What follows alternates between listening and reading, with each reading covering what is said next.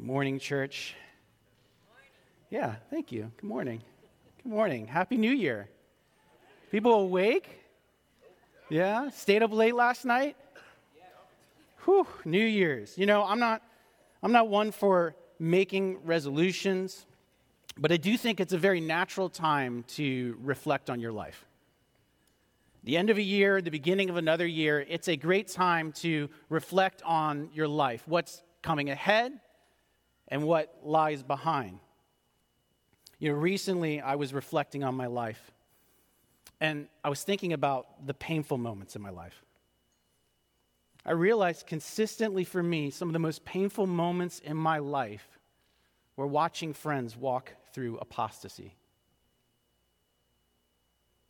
Someone who used to sit and pray with me, or someone I used to stand next to and sing songs like we just did, and I could hear their voice singing louder than most. People who I thought I would walk to the very end with. But instead, they walked away from God and rejected Him. You know, in particular, I was reflecting. I had a really close-knit group of friends when I first became a believer, and we were passionate. But many of them no longer would say they're followers of Jesus at all. None of it was sudden. Instead, it was months and years of drifting away, a slow hardening of hearts. And looking back on that time of my life, I often feel deep regret. See, I had drifted away from many of those friends in my life before they went through those seasons of doubt. I started attending another church, and I got deeply involved in a new community. And part of it was just a natural transition in my life. But in reality, another part of it was I was just being a really bad friend. It breaks my heart to know that while some of the closest friends I've ever had in my entire life, while they walked through hard things, I wasn't there for them at all. It pains me even this morning to think that some of the most wonderful, intelligent, creative people who I still think the world of would likely not want to talk to me today at all.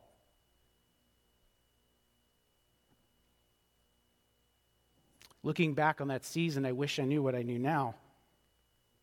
As their hearts became increasingly hard towards God, I wish I was there, and I wish I had cried out, "Wake up." I wish I was with them, and I wish I pleaded with them.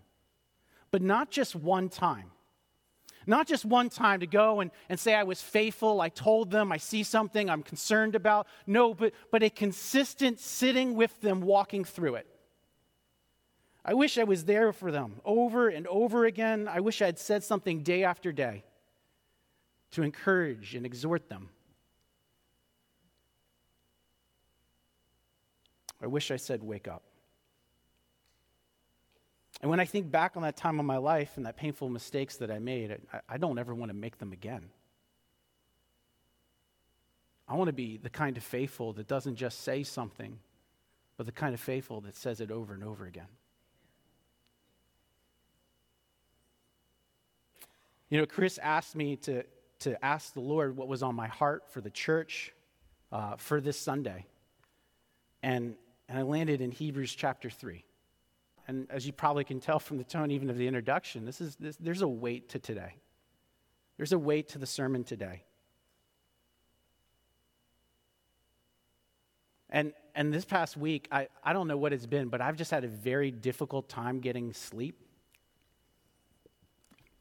Not just because staying up late last night. But I've just been having a hard time getting sleep, and I just feel weak this morning. And I had this strange thought this morning as I was praying for the sermon. And this might sound defeatist. It's not at all. This actually built my faith up. I had the thought that practically, technically, in my delivery, this might be one of the worst sermons I ever preach. And then immediately the thought, but it might be one of the most important ones. So brothers and sisters, can you lean into Hebrews chapter 3, verse 7 and 15 with me? I'm going to read the word of God. Therefore, as the Holy Spirit says, today, if you hear his voice, do not harden your hearts as in the rebellion, on the day of testing in the wilderness, Well, your fathers put me to the test and saw my works for 40 years. Therefore, I was provoked with that generation and said, they always go astray in their heart. They have not known my ways. As I swore in my wrath, they shall not enter my rest. Take care, brothers, lest there be in any of you an unbelieving heart, leading you to fall away from the living God. But exhort one another every day, as long as it's called today, that none of you may be hardened by the deceitfulness of sin. For we have come to share in Christ, if indeed we hold our original confidence firm to the end. As it is said, today, if you hear his voice, do not harden your hearts as in the rebellion. You know, what came before the verses of these select verses in the book of Hebrews? What came before it? Well, the writer of Hebrews had been making a point. The salvation we have received through Jesus is greater than the salvation Israel received through Moses. The covenant, the promises we have in Jesus are far greater than those given through Moses. Moses was a servant. Jesus is a son. And the writer isn't negating the past. He's not saying that doesn't matter anymore or it wasn't God's salvation. He's not negating the past. He's saying something far more important and better is here now. And why is the writer making this point? Because he's building up to a warning. One that I believe as a local church we need to take to heart this year. We are about to discover that there are lessons to learn from Israel during their time in the wilderness. And the question this morning is, will we learn it and respond wisely? Verse 7 starts off like this: therefore, as the Holy Spirit says. See, our passage begins with this very simple phrase. What follows is a quotation from Psalm 95, but before Psalm 95 comes the phrase, as the Holy Spirit says. This is important because the author of Hebrews is emphasizing that although David wrote and was responsible for writing those verses down, it was spoken by the Holy Spirit. It's a tension we find throughout all of Scripture where men and women are responsible for things, but God is the one who accomplishes it. David wrote Psalm 95. The Holy Spirit says it. And that's the second thing I want you to notice this morning. It's not that the Holy Spirit said it long ago. See, the Hebrew writer chose the present tense. He's saying the Holy Spirit says this. Church, do you desire to hear the Holy Spirit? Yeah. Do you want to know what the Spirit is saying today? Be confident when you pick up the Bible that you are reading the very words of God spoken for you today. And what weight does that add to the following words in our passage? Because it says the Holy Spirit says, today. Today.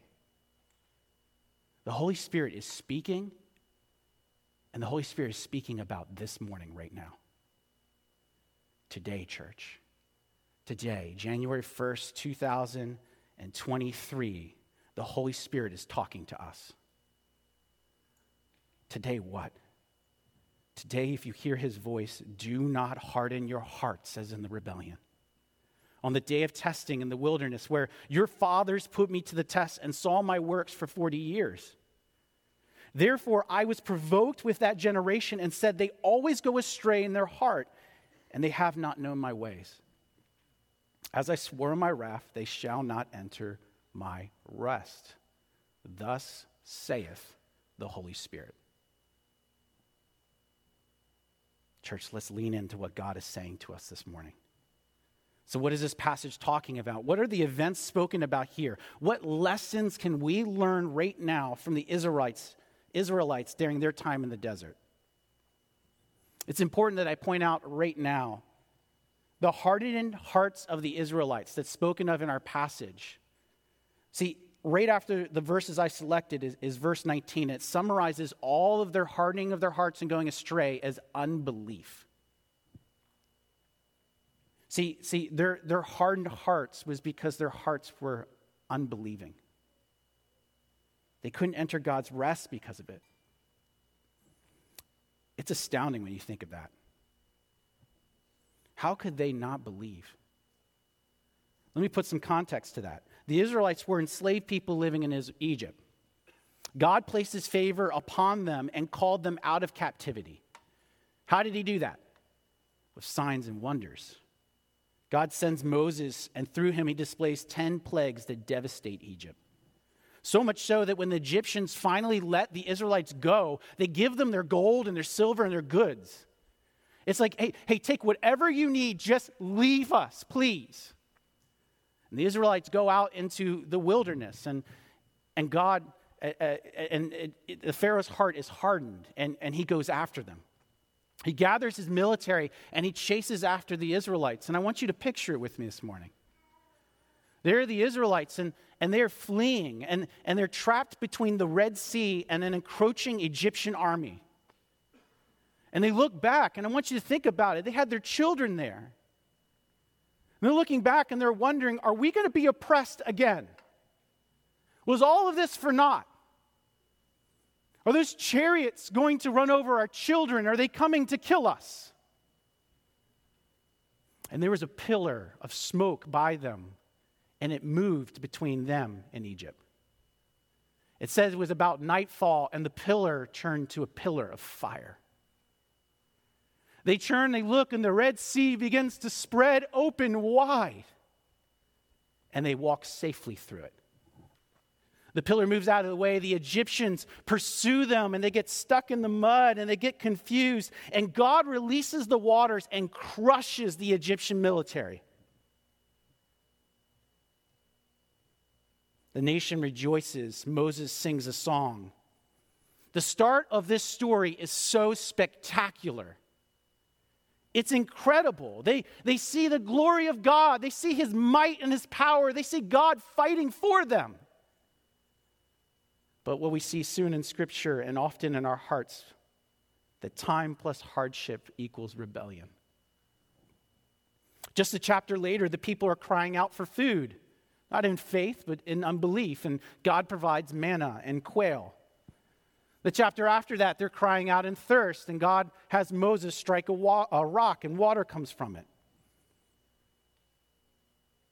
And in Exodus 17:7 says, and he, that is Moses, called the name of that place Massah and Meribah, because of the quarreling of the people of Israel, and because they tested the Lord by saying, is the Lord among us or not? You hear that? I mean, the Lord fought for them. He delivered them. He took them out of slavery. He's providing for them. And they're asking the question, is God here or not? Massah means testing, and Meribah means strife, contention, or rebellion. Who's being tested?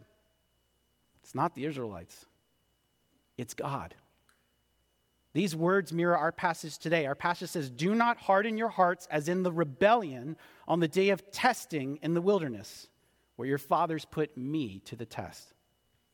See, the people of Israel begin a pattern in the wilderness where they rebel. They have strife with God, and they put him to the test.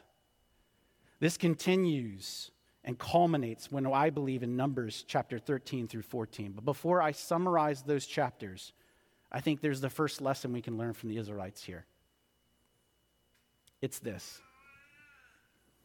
Unbelief can creep into our hearts, even if all we need to do is turn our head to see the glory of God. Unbelief can creep into a heart, even if they're in the proximity of the presence of God. They literally had the presence of God following them through the wilderness and smoke and fire. They had quail and manna delivered every day. They saw the glow of Moses' face as he left the tent of meeting. They saw the holy mountain shake with peals of thunder and violent fire. It was always right there before them, but their hearts grew hard and they fell into unbelief. Brothers and sisters, is unbelief creeping into your heart? See, the Israelites could always turn and look at the presence of God with them, but that wasn't enough. They took God for granted. Of course he's always there. And they continued in their life, and their hearts grew harder and harder and harder until one day they were able to look at that pillar of fire and not be knocked down in a sense of awe and wonder, but look at it and say, how mundane. Maybe they thought things like, yeah, he's there, but he's never there for me in the ways I need him. What was once spectacular and transcendent to them became plain and boring and commonplace. Maybe in their hearts, that pillar of fire became less and less the presence of God and more of just a curiosity. Sometimes you can read the Old Testament and you can hear things like this and it's hard to believe. Right? I mean, that's God's presence right there. They look at that and that becomes mundane and boring.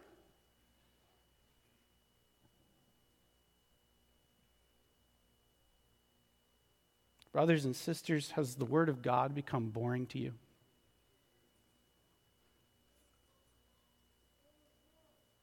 Is prayer commonplace? Is gathering in the assembly of God's blood-bought people something that is unspectacular to you? Do you remember when you used to read the Bible and it burned in your heart? You remember feeling this expectation coming to church that anything could happen today? God is alive and he's all powerful and he's here with his people. Anything could happen. You remember that excitement to go and gather with other believers, not at a church meeting, but in your free time to go pray? We're going to talk to the living God. Is it possible that unbelief is creeping into our hearts? As you felt your heart grow colder and harder, and I'm not talking to everyone, but have you sometimes comforted yourself with the thought that I could just turn and look to God if I need to? Yeah, I know things aren't like they used to be. I know my heart's getting a little harder. I know it's a little colder. I feel less of the passion for God's presence. But I could always go read the Bible. I can do it another time. Or I could pray. I could pray if I needed to. And that always turns into tomorrow and tomorrow and tomorrow and tomorrow. And eventually one day you finally go to the Word of God and you read it and you find it boring.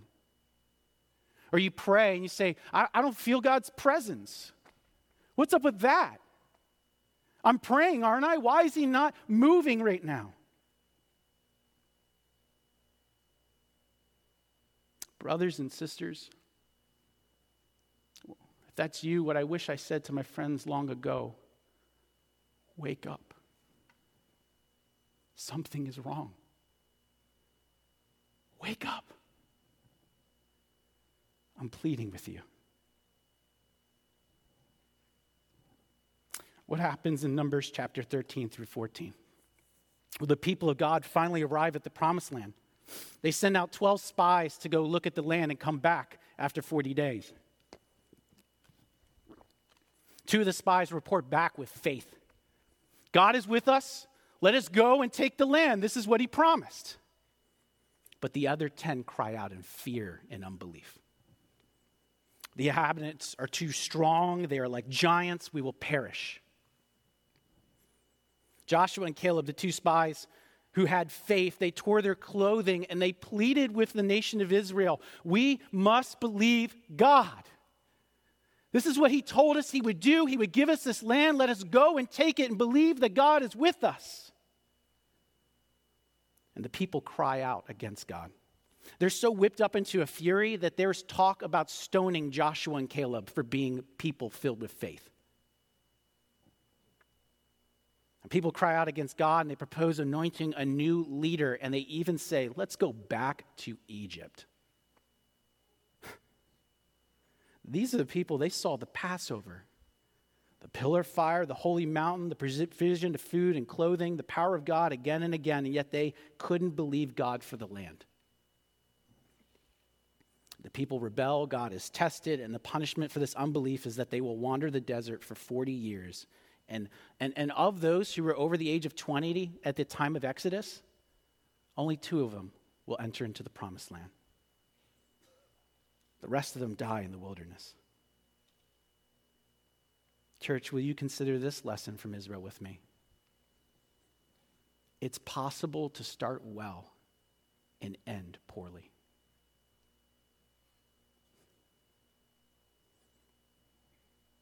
It's possible to start well and end poorly. Now, I don't want to call into question anyone's salvation. I firmly believe that God will never lose any of those that are his own. That God starts and he completes salvation. But like we point out at the beginning of this passage, David was responsible to write Psalm 95, but God was the one who said it. So how does that apply here? God is the author of your salvation, and yet there's a tension in Scripture.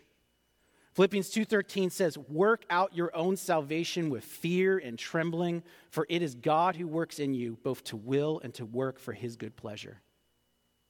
We are to work out our faith, and yet God does the work in us. Scripture is filled with this mystery. God is sovereign over everything, and yet we are still responsible. So we must press on. We must persevere to the end with faith. And some this morning, they need to hear comfort this morning. We all walk through times of doubt, and we need to hear powerful words. Powerful words like this: God will never let you go. He will never let you go. But those are words for people who want God. They don't want to let go. They have faith. It might be very, very small right now. It might be weak faith. You might have just a little bit of faith left. It might be like a little flame about to go out. But you want God. You need God. You acknowledge he's there. You say, Lord, help me. And you need to feel the breath of God say, I am always here. I will never let you go. But there's another category. And I've been in this place too. We feel little to nothing for God. And we feel little to no fear or urgency about it. Maybe at times it rises up. You say, wow, something's different, something's wrong. I'm growing colder. I feel less and less affection towards my God. And it rises up. Maybe you have a panicked moment about it. But if you push it down long enough, you can become complacent again. And so you do. Maybe your household started as one that was going to honor God, but you and your spouse have fallen into a routine. Maybe your friends were passionate about glorifying God together once before, but now your faith rarely ever comes up when you're together. Maybe you stopped leading your family a long time ago. Maybe, if you're honest, you functionally stopped worshiping Jesus on any other day than Sunday. Brothers and sisters, no self-righteousness. I plead with you. I've been there. And I want to be faithful. Wake up. Wake up. You ever notice that when we talk about faith, we often talk about our conversion stories? That's good. I don't want to belittle our experiences at conversion. I believe in Christ as we did, and we turn away from our sinful patterns, right? It's an exciting moment in our life. Our fresh faith, and we say, I'm going to turn away from this. And a lot of people have testimonies of turning away from addictions. People have testimonies of turning away from patterns of sinful behavior. And we have this new fresh passion for God, a hunger for his word, a desire to pray and gather with the church. We use our gifts and we serve one another. We share the gospel with people. You know, you remember a time in your life where you couldn't be in a conversation with someone for more than 10 minutes without just out of your heart, just returning to your true love, Jesus? You just felt like you had to bring them up. You wanted to talk about them. And those are powerful, powerful stories. We love to talk about our Exodus moment from sin, but what of your faith today? Where are the stories of faith today? Where are the stories of belief this week? Where are the stories this week of turning away from a sin and saying, no, I don't want that, I want the Lord? Where are the times of gathering together and saying, brother, sister, let us worship the Lord together? I want him, do you? Church, what we're learning from Israel is that our Exodus story is not enough. We have to have faith today. Am I talking to young adults in our church? Absolutely. Brothers, sisters, let's wake up together. Am I talking to the first generation of this church? Yeah. Brothers, sisters, let's wake up together. You know, as I was writing this part of the sermon, I couldn't escape the sense this morning that the Lord had something to say to the first generation and those who came just after them. Those who raised kids up in this church. You've been here for a long time. And you've seen this church in different seasons. And I want you to know, I stand on your shoulders this morning. God used you to build this expression of his church. And I'm thankful for it. My children are in Truth Crest right now. I'm raising my family here on the foundation that you guys have laid.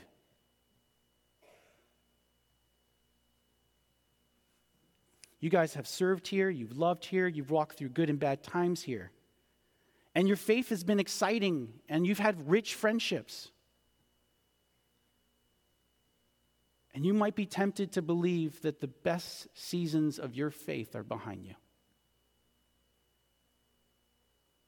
You might be tempted to believe that the best of your faith is behind you. It happened in the past. It was exciting then. Things were happening. We were together. There was passion. And I need you to hear this morning, that's not true. God was not done with Abraham. He wasn't through with Sarah. Simeon and Anna, as they waited in the temple year after year, they didn't wait in that temple because they believed the best of their faith was behind them. They waited because they believed that they were going to see Jesus face to face. Brothers and sisters, wake up. This church needs you. It doesn't need your effort. It doesn't need your work. It needs us having faith together. An expectation that God is here with us this morning.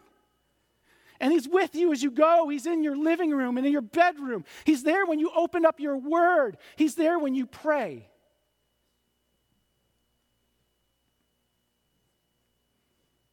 Or maybe you're disillusioned. Because it was great times, but maybe your children have left the faith since then.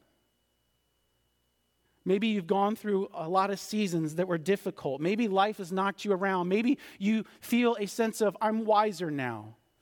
Less of those highs and lows, more even keeled.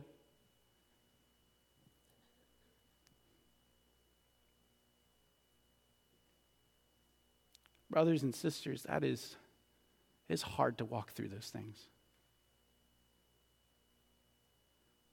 And what happens as we do is that our hearts can become harder and harder. And I know what I'm asking you to do is incredibly painful. But every single one of us this morning, no matter where you're at, we need to reach into our chests. We need to pull out the rock that is forming there. And we need to let it bend and break beneath the weight of God's love. And it's vulnerable and it hurts, but at least our faith is beating and alive. Metro Life Church, let's wake up. Let's have faith this year. The Exodus moment is not enough for us today. We need faith now. So what do we do? Look at verses 12 through 14. Take care, brothers, lest there be in any of you an evil, unbelieving heart, leading you to fall away from the living God. But exhort one another every day, as long as it's called today, that none of you may be hardened by the deceitfulness of sin. For we have come to share in Christ, if indeed we hold our original confidence firm to the end. Notice the words take care. This isn't something that you'll just stumble into, all right? You won't just accidentally walk through this life avoiding an unbelieving heart. It doesn't happen. We need to be alert. We need to take care. I remember being in Boy Scouts. I think it was 12, it might be 13. It's just when you start Boy Scouts. And I just gotten what's called the Totem Chip. Does anyone know what that is? Yeah, I got my Totem Chip. It's a certification that means that I'm allowed now, in front of my peers and the adults, I'm allowed to use wood tools, right? I'm allowed to use a saw. I can use a hatchet or an axe. I could use a pocket knife. Oh boy. So theoretically, you get your Totem Chip and you know how to be safe. But we were young boys and we wanted to destroy things. And they just gave us sharp objects. It was summer camp, and I was there with my friend. We were bunking together in the same tent. And one night I went back to my tent, and my friend wasn't there. I waited a little while, and he didn't return. So I got up, and I went to one of the adults. The adult informed me that my friend had an accident, and he's in the hospital. What happened? Well, he was swinging a hatchet at a log, and he didn't check the log first. So little did he know the log that he was swinging at was rotted all the way through. So he took that hatchet and he swung and went right through the log and right into his shin. Yeah.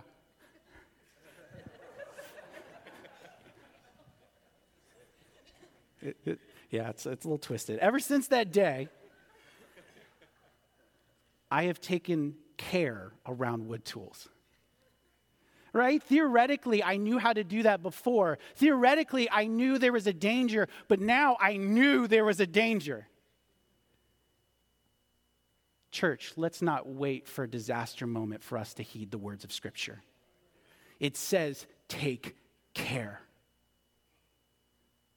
Oh, church, let us take care that no brother or sister, lest there be in any of us an evil, unbelieving heart leading you to fall away from the living God. Let's take this out of our theory. Let's take this out of hypotheticals. Let us take the Word of God seriously this morning. The Holy Spirit is saying this to us today. Metro Life Church, brothers and sisters here hearing the Word of God, take care. So what do we do this morning? First, let's take an audit. Let's take a moment to really evaluate. Where is your heart going? And what is the air you're breathing? So where's your heart going this morning? Is it moving towards unbelief or is it moving towards belief? Is it hardening in life or is it becoming softer? I'm very serious this morning. Let's really consider. Is my heart growing softer? Is it growing in faith?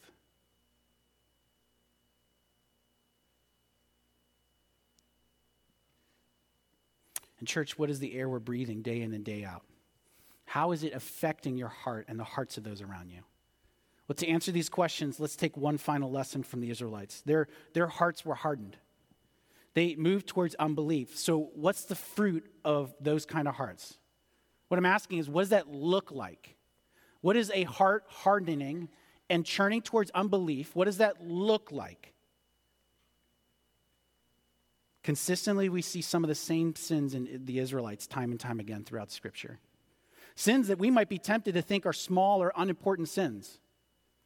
You might write it off and say, oh, okay, well, it's just a little grumbling, complaining, negativity, quarreling, and bickering.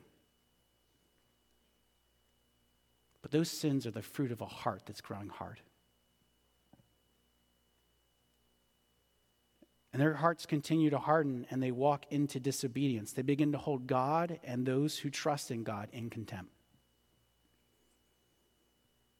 Do you notice these sins in your life? Are you becoming more hardened? Or maybe to put it in terms that we're more familiar with today, terms that we use more often, are you becoming cynical? Can I be honest? This is a real concern I have for this church. I get it. Cynicism feels safe. It hardens up your heart a little bit. It protects you. You don't get caught off guard because you always suspect the worst. It feels wise. It feels like you see through all the fakeness. But this is never the way we ever see in Scripture. See, cynicism is an intentional hardening of the heart. It feels like you're protecting yourself from being hurt, but in reality, what you're doing is you are stopping and preventing yourself from loving God and loving others. Does that sound like an overstatement? It's not obvious either. See, it would be great if it was obvious, right? Heart of unbelief, you turn into an arson. Great. Once you start burning down buildings, we know. But it's deceitful. It's subtle. It slides and creeps into your heart and in your friend group and into churches. Look at verse 13. It says that you can be hardened by the deceitfulness of sin. That's why it's so important that we take care right now. That we examine our hearts. What is the fruit of cynicism that you've allowed to creep in your heart? You see through fake Christian culture? Great. It's there. There are things about the American Christian culture, yeah, they're wrong. There's fakeness there. Congrats. You suspect everyone around you is faking? Wonderful. You hear someone talk about the wonderful things God is doing in their life right now, and the first thought comes to mind is, I'll believe it when I see it. Or you hear a sermon like this, and instead of hearing the Holy Spirit, you're just stuck thinking, man, Shane is probably such a sinner. He's probably fake. You know, you don't need to be cynical to know that. You can ask me. I'm a sinner. And I am desperately in need of grace. And I need you. I want you in my life. I need your help. I want to walk through this life with you. I don't want to preach a sermon here and walk away and not talk to you. I want to walk to the Lord with you.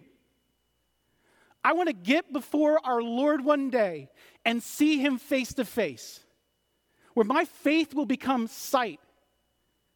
And I want to know just to my right and my left are the people here. That we're going to make it together. I need you in my life, brothers and sisters. And when we give into cynicism, we create distance from one another. I want to make it to the end with you. I want people in my life who love me, but love Jesus even more. All these verses are addressed to a community. We need to exhort one another daily. That's how serious and at risk we are of unbelief. It's not meant to be taken lightly. So let's take an audit of the air we breathe. What is your community like this morning? What are your friendships like? Do you spend most of your time together sarcastically?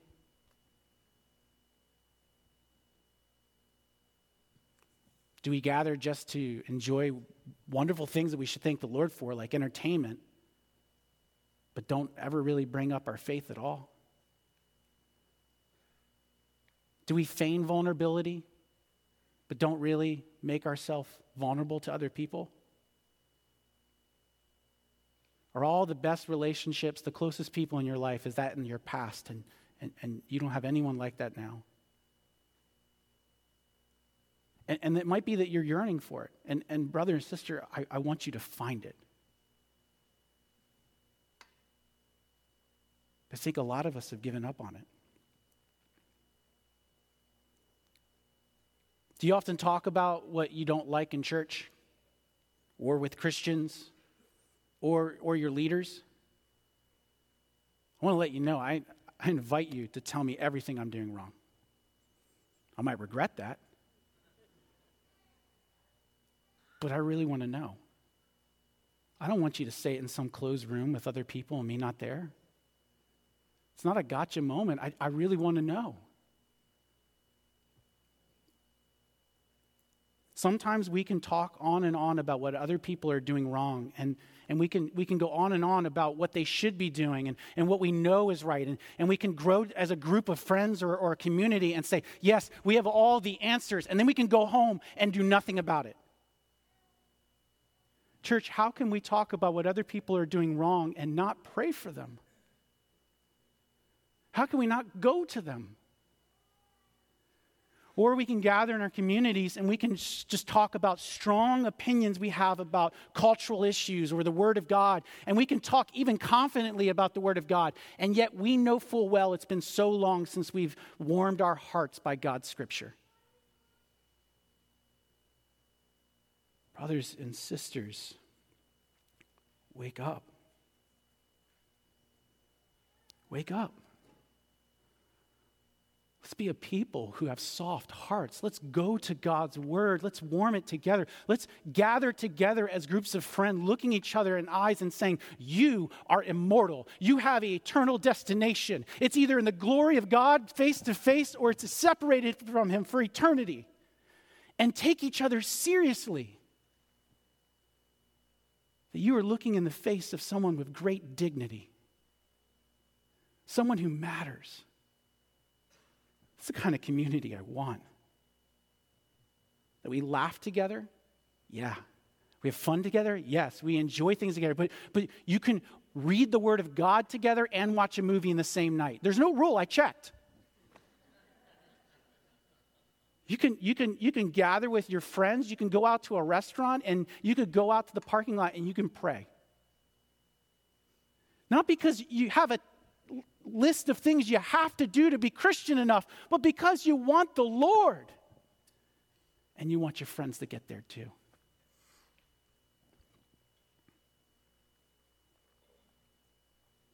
What is the air you're breathing today? Is your friend group hardening your heart or is it softening it? Now, if it's hardening your heart, the world's wisdom to you this morning would be to cut out those people because they are toxic. God's wisdom would be to go to them. Repent. Repent from your unfaithfulness and invite them into faith. Like Joshua and Caleb. They had faith, no one else did. They went to everyone and they pleaded with them. Believe. And let's walk this out together. Church, maybe we need to go to our friends and we have to have a hard conversation. And maybe we need to recommit our love to them. I want to leave you with 3 short exhortations, and then I think God is calling us as a church to a time of response. First exhortation, church, soften your heart. Maybe your heart has been hardened and you are growing in unbelief. Maybe you know you used to have a passionate love for God and others, but now find it hard to even look to God. Brother and sisters, if at any point in this sermon you feel a stirring in your heart, I believe the Lord is talking to you. And maybe it feels weak. Maybe you feel burdened and overwhelmed. Maybe you feel like I want God, but I want more than what I have right now. It just feels so distant. It doesn't feel the way it used to be. As I cried out, wake up, church, you had a suspicion that maybe God was talking to you. If that's even faint in your heart, this passage says this. The Holy Spirit says, today, if you hear his voice, do not harden your hearts. So I'm pleading with you, do not harden your heart. How do we soften our hearts? Allow yourself to feel the urgency. It's okay. It's okay to allow a moment and say, I need him. I need God.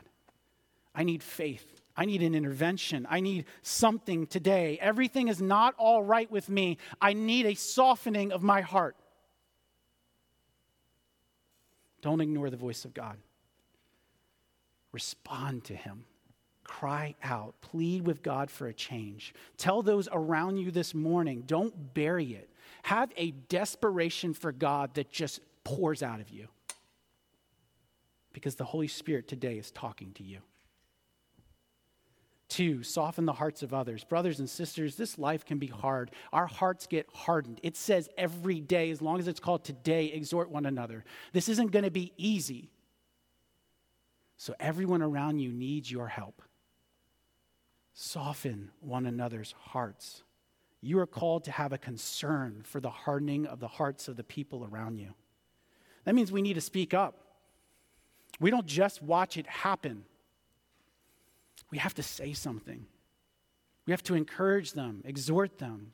We have to put our arm around them. And we shouldn't just do it one time. We should do it day after day. Brother, sister, I'm going to be here with you. Let's go to the Lord together. 1 Thessalonians 5:14 says, we urge you, brothers, admonish the idle, encourage the faint-hearted, help the weak, and be patient with them all. Sometimes we need to encourage. Sometimes we need to admonish. Sometimes that means painful and hard conversations with friends or whole friend groups or an individual.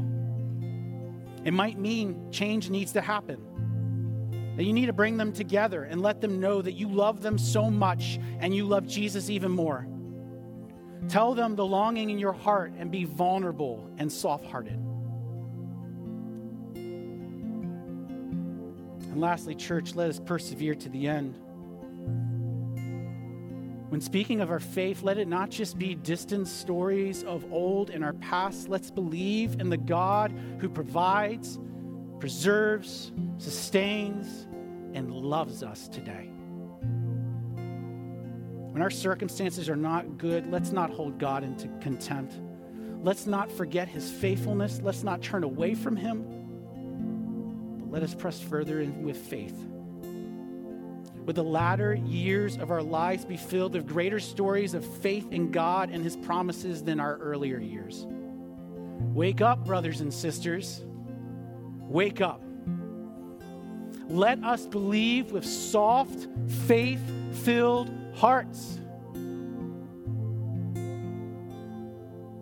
Arise, O sleeper. Rise from the grave. Let Christ shine on you. Church, I ask that we reflect in our hearts. Reflect on your heart. What is the state of it today? Reflect on your relationships. Is the air you're breathing as a community hardening or softening your heart? Are you believing or are you moving towards unbelief?